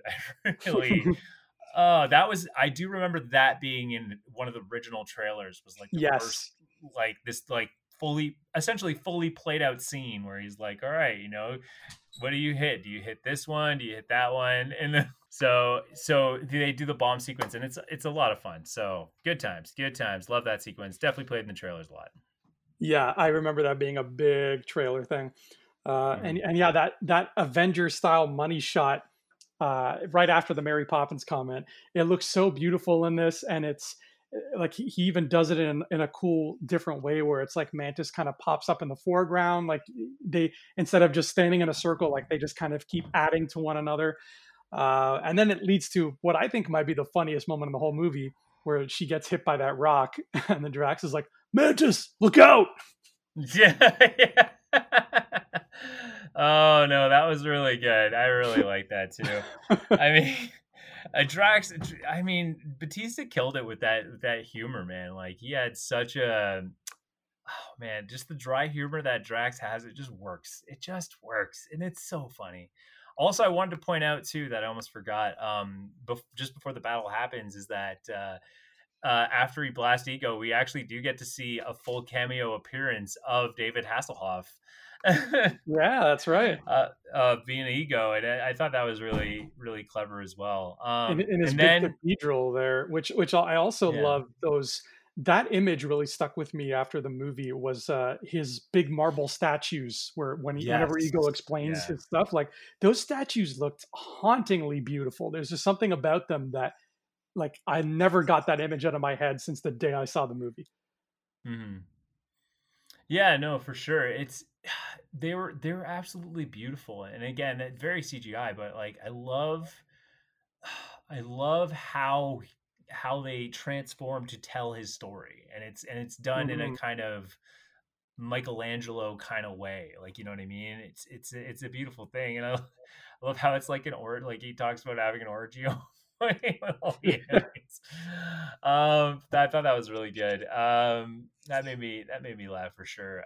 And so the fight scene was really cool. He talks about the Pac-Man attack. He turns into Pac-Man, breaks it down, which is really neat. The Sovereign gets involved, and I love that they're all trying to take him out, and they're all remote ships anyway. And they break the ship, and then we get Yondu's Mary Poppins, y'all moment, Mm, which is really nice. I really Uh, like that song that plays whenever the Sovereign pop up. Wham, mm, bam, bam, sham a bam, lam and bam. a sha la la. That really made my day. It's it, it's so it became cleverly. like Kraglin's just eating his soup, and like he then he sees them coming, but then it like Mhm. it turns into a cue for them, because we cut down to the planet and they're still fighting, and then when the Sovereign show up, the music kicks in. It's like it becomes their musical cue. I just that really tickled my funny bone. Oh yeah, no, it's so good. And yeah, so the fight is pretty epic, and I like Mantis does the whole like she screams like sleep and like causes the god Ego, and Ego talks about how he's a celestial, which is true, which puts him with the rest of the celestials. Um and uh and um so that kind of ties him in with the Eternals, by the way. Ah, that's right. So point that out there. And so they destroy Ego, so we know that Ego is not coming back at this point. But it's a good battle. I like it. I was a little bit worried about the whole God powers thing, but I'm glad after he was destroyed that Peter loses the powers as well. Um, Yes, yeah, that's very, very smart. And it was also really smart to tie that in with the first movie, to be like, this is why you could touch the Power Stone and not die, because of exactly. it. Yeah. Yeah. So I'm happy with that. And it makes sense. Like, okay, he's got God in his bloodline that, yes, on the planet he should have powers, but the only other benefit it gives him is the ability to last holding a power stone. Sure. Um, and Does then we get Ego the have a very, brain in the core in the comics, or is that just a movie thing? yeah, yeah, no, no, no. He had like a core to him that looked like a brain and all I that like stuff. that. Yeah. Yeah, very cool. And then so we get Yondu's funeral, and Ooh. again, like for a very happy-go-lucky first movie to this kind of emotionally intense second one, I thought that was very, very interesting to do. But I love that he gets his Ravenger funeral, and it's the nice transition to the new Guardians. And it's a sad scene. It's a sad scene, but we get what you wanted, which is the other 99 Ravagers. Some great cameos in there as well. I believe Michelle Yeoh was one of the Ravengers as well. Yeah, yeah, she was one of I think, and then I think she pops back into the ship later with Yeah. Stakar there. But I mean, Yondu was, as far as I can tell, okay, this is our first big hero death in the MCU, as far as my Yes. memory serves. Um, Actually, that's a good point. Yes, it yeah, is. because they haven't killed off many hero folks yet, so it was powerful in that regard, and then it was also powerful because this movie came out, let's see, early 2017, right? Like Hmm. spring 2017. And that happened to be like 6 months, like a little bit more, like let's say 7 months after I lost my own dad in real life. So Oh. when this scene came along, and it was not just the death of a hero, but it was essentially the death of his true father figure. You know, he may have been your father, but he wasn't your daddy. Like that, oh, that line, I love that line so much.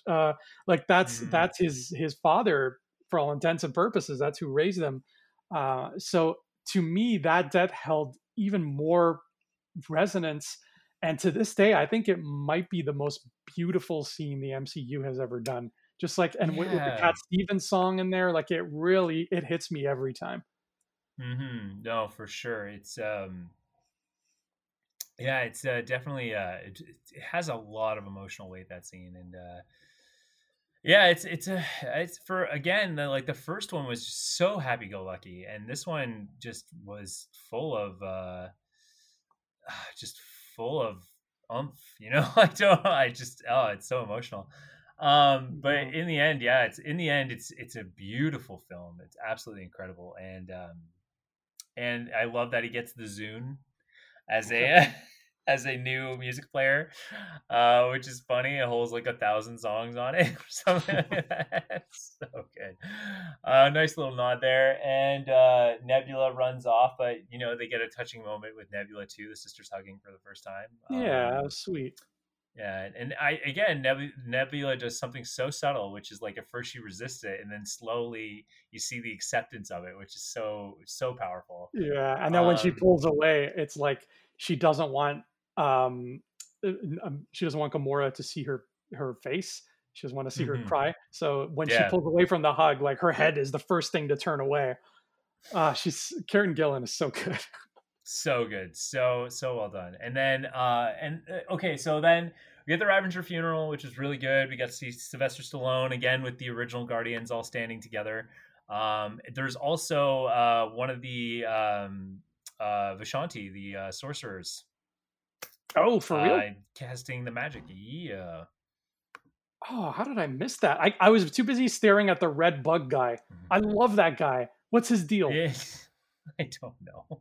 I don't know that one, but you do see one of them casting a spell, and I believe it's the Vishanti. So, Oh my god. which is really cool. Really, you pick it up right near the end. I also love that. Oh, what's his name? Kragan. Kraglin? He tries the mohawk and then shoots the arrow into Drax. Good times. But Rooker, I'd say incredible Yondu, and again, beautiful send off of the character. Yeah, I'll never And be able to watch that scene with a dry eye. Like oh it's too powerful. yeah, it's way too powerful. So let's get into the final end credit sequences. So first of Of all, the which one there we are have, 5. It's insane. There's 5 credit sequences in this yeah. movie. There's a lot for sure. The first one I like is the teenage Groot or young Groot, and that one's really good. His vines are everywhere and what have you. Then we get the song that David Hasselhoff made for the. Uh-huh. It was actually composed by. It was written by James Gunn, and the composer was Tyler Bates, along with David Hasselhoff. So it's a great song. It's called Guardians Inferno. Yes. Yeah, Mhm. you can tell even just from the credits themselves that they just had a blast making this damn movie. Like Oh yeah. the little like picture-in-picture images there, where like you'll see like Mantis dancing, and you know Mhm. the cast just kind of having a ball, and then you even get that cool little Grandmaster cameo. Yeah, You got which Jeff is Goldblum dancing. huge. Yeah. That was yeah, it was small, but it was so huge because we're like, oh my god, it's just Goldblum as the Grand Master, which is the which if you don't know your comic book history, that is the brother of the Collector. Yes, and everybody caught on to that so fast. Like I feel like it was this little hidden thing. Like he's not there for long, and it's this Mhm. little image of him. But everybody, like the next day, was talking about it and being like, oh, "This Jeff Goldblum's character from the new Thor movie." Like I was like, "Holy cow!" Mhm. Yeah, which is big because I thought we were gonna get a Thor Easter egg or end credit scene, but we didn't. We did not. I'm glad we didn't because we just had one with Strange, so I think we're good. I think we're good for Thor Yeah. scenes at this point. We did, for sure. Or even Spider Man. We didn't get a Spider Man end credit sequence, but we did get the scene with the Sovereign. And this one, I actually remember this one in the audience. And I will say, the first Guardians probably had the biggest one of the biggest end credit sequences in MCU history. Next to Nick Fury being an Iron Man, I think that talking about the stones with the Collector was a big one for Thor: Dark World. Um, but this one was pretty epic because I actually remember listening, hearing everyone in the audience just have that moment, Mhm. which is they're like, oh, you see the cocoon, and she's like, and I shall name him Adam, and everyone just lost their mind, heads explode. Wow. Yeah. And as the rumors go on, it sounds like he's rumored to be the villain of Volume 3, but then I know from the little I know of Adam Warlock, he's not a villain. He kind of turns on his, he becomes a hero. So I Mhm. don't know. Do you think he's like a lock, like he's gonna be the bad guy in Volume 3, or like what is Volume 3 to you? From what I understand is that I think there's two. There's a evil version of Adam Warlock, like an evil twin. But I think what happens is if I had to guess how Volume 3 is going to play out, I think it's going to start with Adam being the villain, and then he's going to be the hero in the end, and that the Sovereign's going to be the main villain. Oh, okay. I think, and the way I think it's going to go down is there will be the two Adams, and so I can't tell you how it's going to play out exactly, but my theory is Quasar is going to be introduced in the third volume, and Quasar is a quite a big Guardians character, um, and it's very powerful. Essentially, she's like Green Lantern. She can like project things with her mind, and that they become like essentially real. Um, like she can Oh, I conjure can do weapons. that. Yeah, she can conjure weapons with her will. It's known as quantum energy, Mhm. and yeah. So it's going to be Quasar's going to join the group, and then I would love, oh my god, to see Nova, for the love of God. I think even with Guardians 2, everyone's like, Nova, please be in it. And even like Um, no Nova Corps whatsoever in Guardians 2, which was interesting. yeah, no Nova Corps whatsoever in Guardians 2. But I think the Sovereign's going to be the main enemy, and there's going to be two villains. First, it's going to be Adam, and then Adam's going to turn good, and then there'll be a second one, which is the evil Adam, and then that one will be bad. So no room for Christine Everhart as a nihilist in your version. I see how it is. I see how it is. Yeah, I know how much you Uh, want that to happen, and it's not going to do it. did you? I'm trying to remember in our dream casting episode, which if you Did I guys want pick to a see it, Quasar? it's on YouTube because we have visual stuff. So you won't find it on Woo! the I don't think you'll find it on your podcast distributors, but you'll find it on YouTube, our MCU Dreamcasting. But I remember you had Quasar, Ryan, but did you have Adam Warlock? Oh man, I don't think I did. I don't think I did either. How did we miss that? My I don't know. I'm actually going to quickly go back to that list because I do have there we go. I have the script right here. I will say the original thing that everyone was thinking was that um Was it McConaughey? I remember hearing McConaughey as like a shoe in for it. no, I because like they used Bradley Cooper for Rocket's voice, and I was like, okay, well, if they're gonna use an actor like Bradley Cooper, they might as well use him for another character, and then just double cast him, kind of thing, right?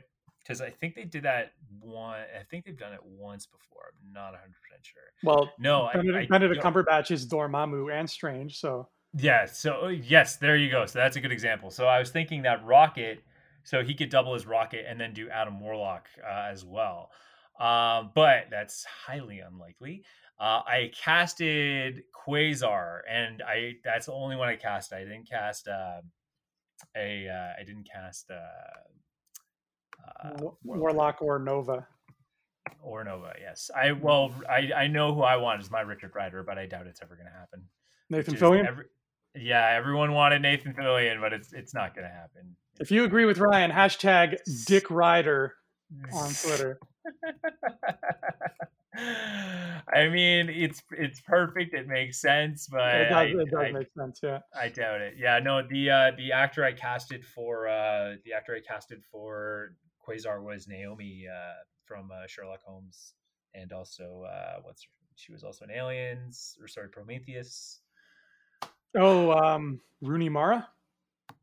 No, her name's Noomi Rapace. Yes, that's the one. Yeah, I always mix them up because their names sound similar. Yeah, Noomi Rapace. Yeah, she's pretty cool. I remember that casting, and I liked that. Yeah. But yeah, so I think let's do a quick dream casting right now, though. Who would you want as Adam Warlock? Like, is Bradley Cooper like your number one choice? I want to say yes. He could do a really cool Warlock based on some performances I've seen. Matthew McConaughey, no. I know that they've asked him. Actually, who would be really cool to see is Keanu Reeves. Whoa.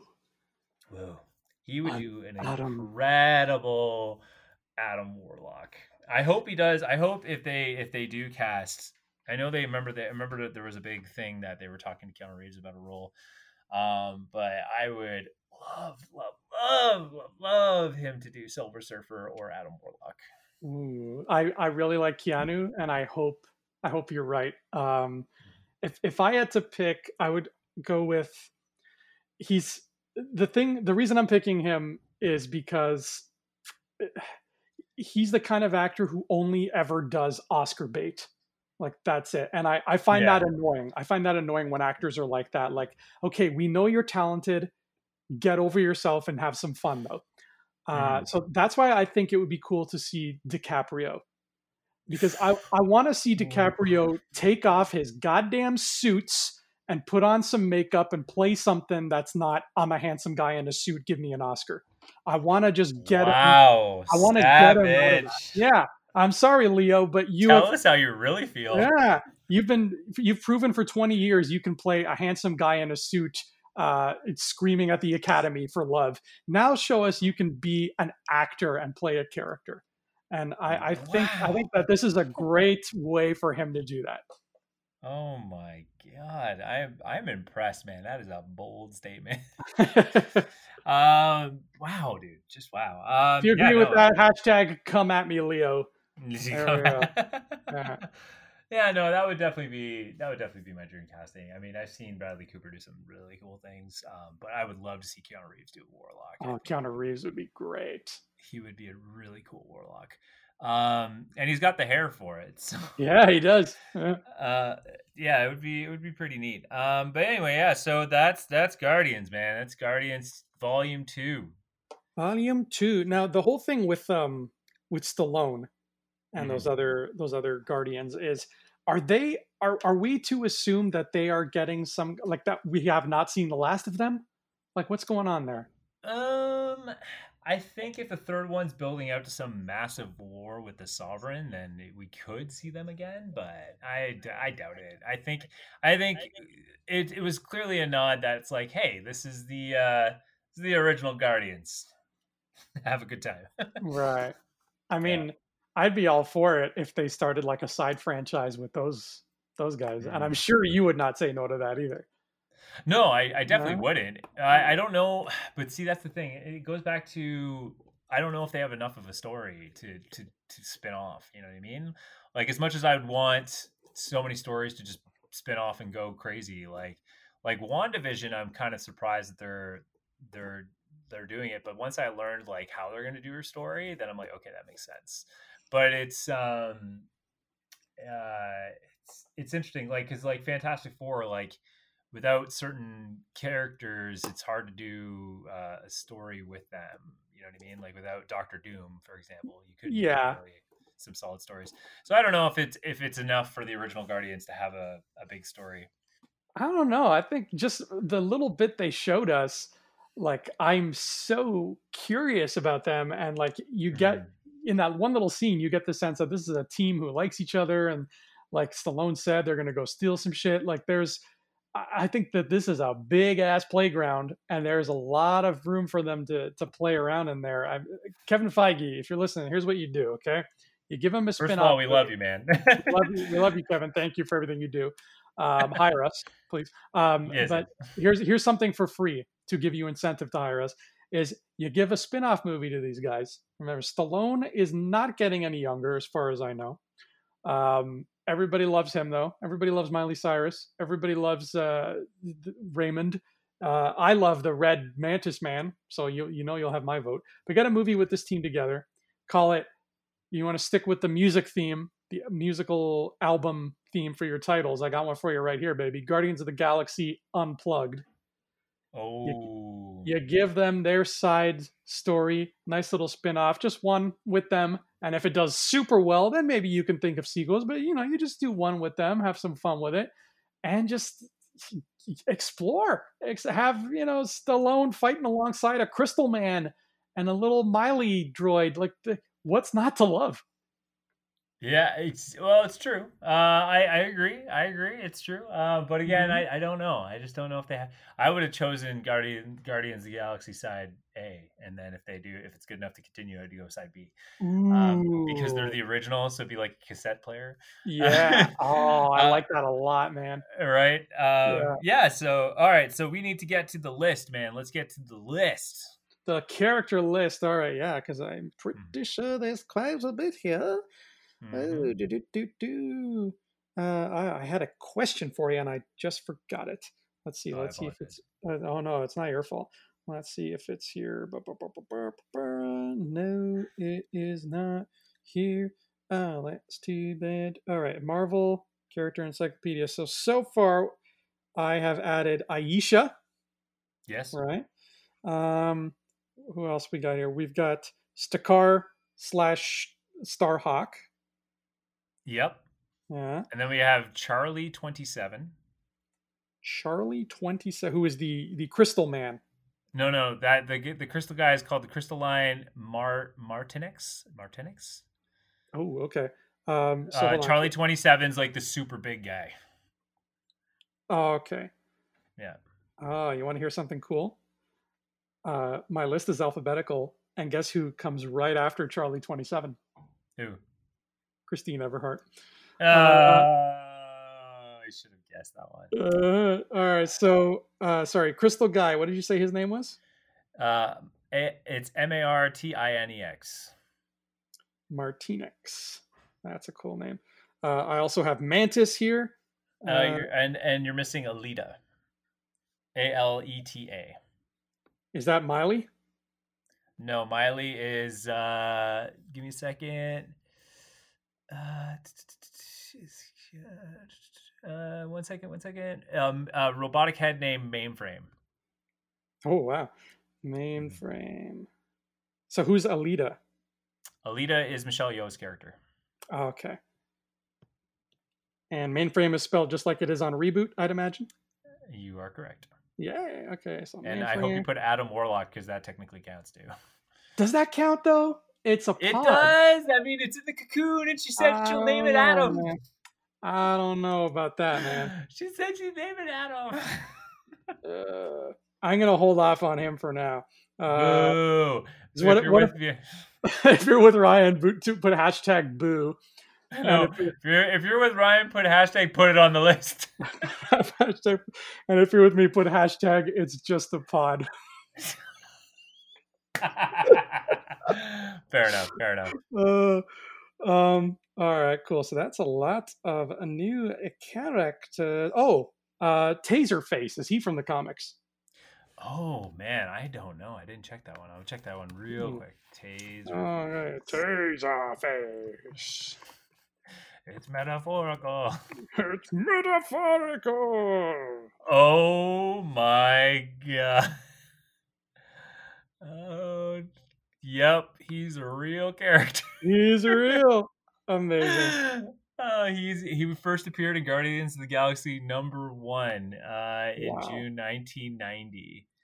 And I just realized on my list here, I don't have Kraglin, even though he was in movie part 1. Kraglin's from the books, right? I believe Kraglin is from the books. Yeah. What's wrong with me? I'm sorry, Kraglin. There you go. Kraglin is getting added to the list. And then of course he's supposed to look like Yondu. He's supposed to be blue and he's supposed to have like these huge ears. Oh wow. Yeah. I like the way they make him look in the movies though. He doesn't, even though he's not in makeup, he doesn't look like a normal, just boring human. Like he looks unique. Yeah.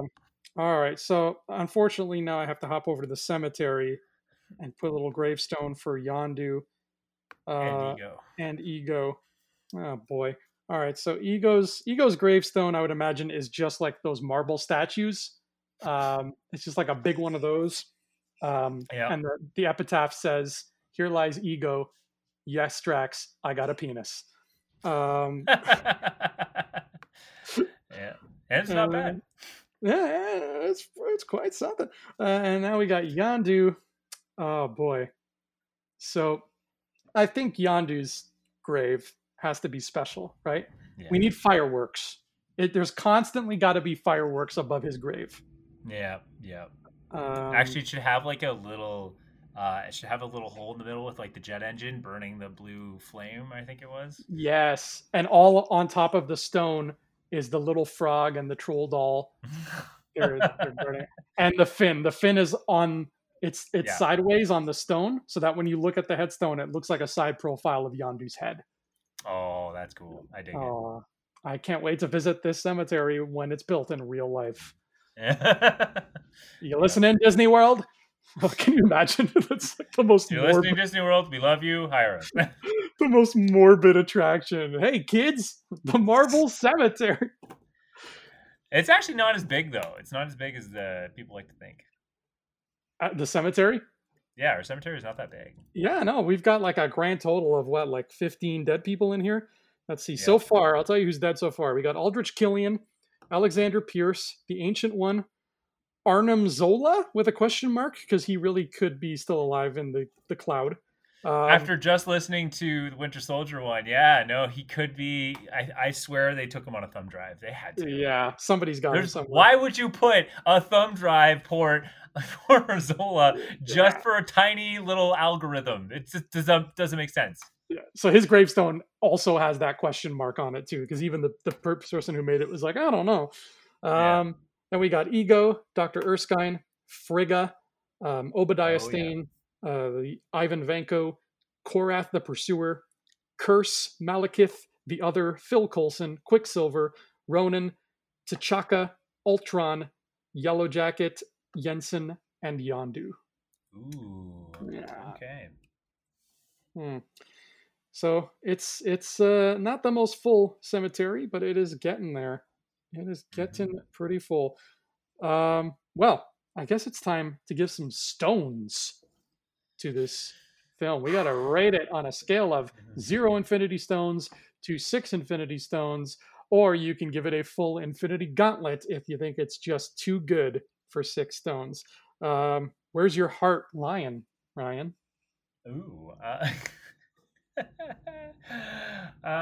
going to give it 5. I'm going to give it 5. And it's only because, as much as I love sci-fi, like I love sci-fi, guys, don't get me wrong, I love it. For me, though, like I said, my brother's the Cosmic One. I think it was a good movie. Just personally, it just doesn't quite hit home for me as much as others have. Yeah, that's fair. That is fair. I think that if you were to ask me my rating when I left the theater on the night that I saw it, I would have also agreed with you and said five. But Mhm. I think it has grown on me a bit more since I've seen it. So I'm going to go with 6 stones for Ooh. Guardians. And I think the only thing that holds it back for me um, is just a couple of these little like nitpicks I have, like I said, about the music and how it felt forced. And it was Mhm. also less like the music was more obscure to me, and now I am not a music guy, I need to stress that, so a lot of music is obscure to me. But I remember my friend Robin and I, when Guardians 2 was about to come out, like a few months before the movie was coming out, I made a bet with him. I was like, Robin, let's make a bet. I'll pick 3 songs that I think are going to be used in the movie, and you pick 3 songs, and we'll see who has the most right. I can't remember what I picked. I remember one of them was September by Earth, Wind and Fire, because I like Ooh, that yeah. that just sounds like a Guardians of the Galaxy song. And I was trying to be like, I was like, okay, it has to be something his mom would have, Star Lord's mom would have introduced him to, so it should be from the 70s and 80s. So I can't remember what my other 2 picks were, but none of our picks were in this movie. It was all like super obscure stuff. I had never Mhm. heard of the Flashlight song until this movie. I'd never heard of Southern Nights. I had never heard of Brandy. Like these were all really inside baseball music things. And the other thing that kind of took me out of it a little bit that I thought they should have dialed back was there's a little thing they did with Drax that I found kind of annoying. It's that sort of thing where the first movie everybody fell in love with Drax in the first movie, right? Like he stole the show. He was my favorite character after Guardians 1.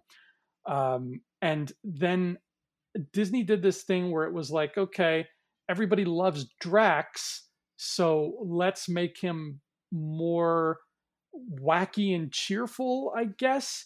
So, he has moments in this movie where he says and does things that are they don't really add up. And I get it. He has spent time with the Guardians. He spent time having adventures with his friends, so he's kind of Yeah.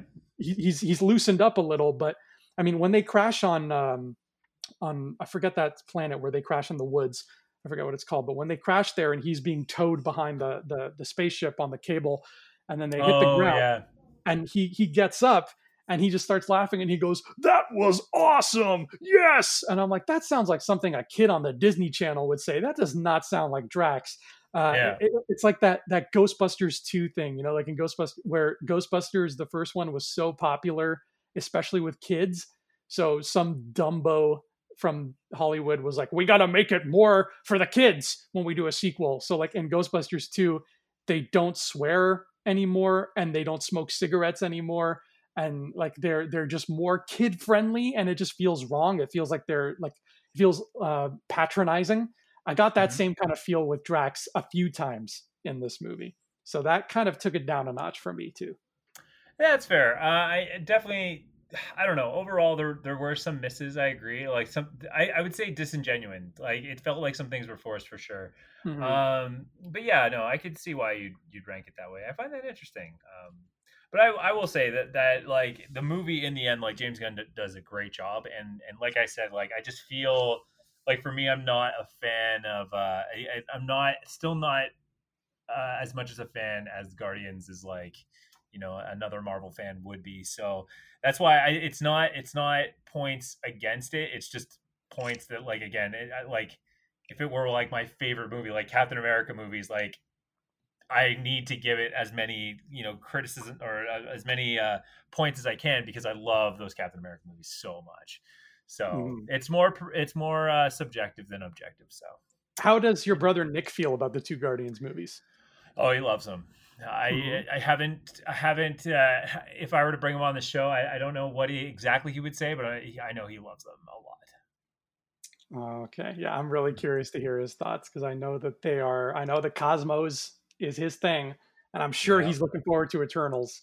Um, yeah. He's really interested to see how the Eternals is going to turn out, because just from what he knows, and I would say actually, the one I wanted to talk about the most actually is Thor Ragnarok. ooh, Because yeah, he likes the Thor stuff as well. But yeah, Thor Ragnarok, and I would love to see him when Fantastic Four comes out. I'd love to see him talk about Fantastic Four. Yeah, oh, definitely. Yeah. When Fantastic Four comes out, I would love to go see it with the two of you because Oh yeah. I would get twice the entertainment for my ticket price. I'd get two movies. Yes. Yeah, no, that when that day comes, that will happen. We will all watch it together, whether it be through Disney Plus online watching together or whatever. We'll do it. But Hopefully yeah, by no, my then we can brother. all go to theaters again. So. We'd have to fly to Victoria, but it would be, or we'd have to get him down here. But it will happen for sure. Worth it. Yeah, no, definitely. So yeah, no, I definitely, my brother definitely loved the Guardians movies. I know he really enjoyed it. Again, he knows a bit more than I do, but overall, like Guardians are a relatively very niche group. But in the end, I'd say Guardians pulled in, as mentioned before, Guardians pulled in a lot of new fans just because of the style of humor and the unique style of storytelling that it did in comparison to the other films, because it just didn't feel like your traditional comic book film. So yeah, because a lot of people I talk to, even like Isabella, will love Guardians more than other ones. So Yeah, they should have called it Guardians of the Gateway Drug because that's exactly what it is. It gets you into the rest of the world, and it's so much damn fun. Like you can't get enough of it. Here's a question for you. So, in Infinity War, we see Thor meet and team up with the Guardians of the Galaxy, right? oh, I love that scene. So, Guardians Volume 3, you can pick any one character besides Thor to show up and hang out with the Guardians in the same way that we got Hulk in Thor 3. We get one Marvel character in Guardians Volume 3 that tags along for the ride and hangs out with them and helps out. Who are you picking? Oh man, any Marvel character? Anyone that we've had in the movies so far. And let's say, what's the last movie on the docket right now in terms of Phase 4's release? Is Thor: Love and Thunder the last one? I think so.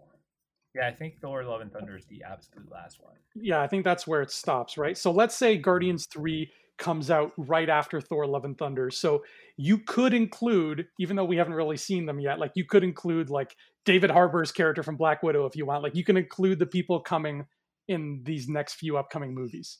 Mm-mm. You know what? This is going to be a really weird choice, but I'm gonna roll with it. Mhm. Is I'm gonna do two. I'm gonna do two choices. One, Do it. Do it. I just want personally, and then the second one I think is the smartest move, and there's some really cool stories you can tell. So the first one I want to see is some more Doctor Strange with the Guardians. I think there's some Ooh. really cool space cosmic magic stories you could tell. Um, who I think is the most logical choice and will probably get the most character out. I think by having this person in there, we'll get the most character. Is I think Captain Marvel needs to be in Guardians Yeah, that's a good one. because and more importantly, the reason why I say that is because what I want to see is, first of all, I think that Captain Marvel really and I think Brie Larson does a great job of bouncing off of a lot of other characters, and I would love to see her play with the Guardians. I think that will get probably the closest to the Captain Marvel we want to see on screen with her being with the Guardians. And on top of that, I also want to see the reason why I want to see her with the Guardians is I want to know why is she so concerned with everything else that's going on as opposed to what was going on in the events of the Avengers, because she seems awfully distracted by other events, and I want to know, because like if Thanos is as bad as he is and it almost convinces her to like tag along and deal with these issues, which at first she jumps on board and like gets rid of Thanos, but later on she has to come back So obviously she leaves and goes deals with other things that are going on in the universe. I want to know what those things are. And I think that she is the key to a lot of good storytelling that we just haven't gotten yet from Captain Marvel. That's a great choice, man. I think I might have to echo that sentiment there. Like that is, and the thing with Captain Marvel is she also comes from the cosmic side of Marvel, but Yeah.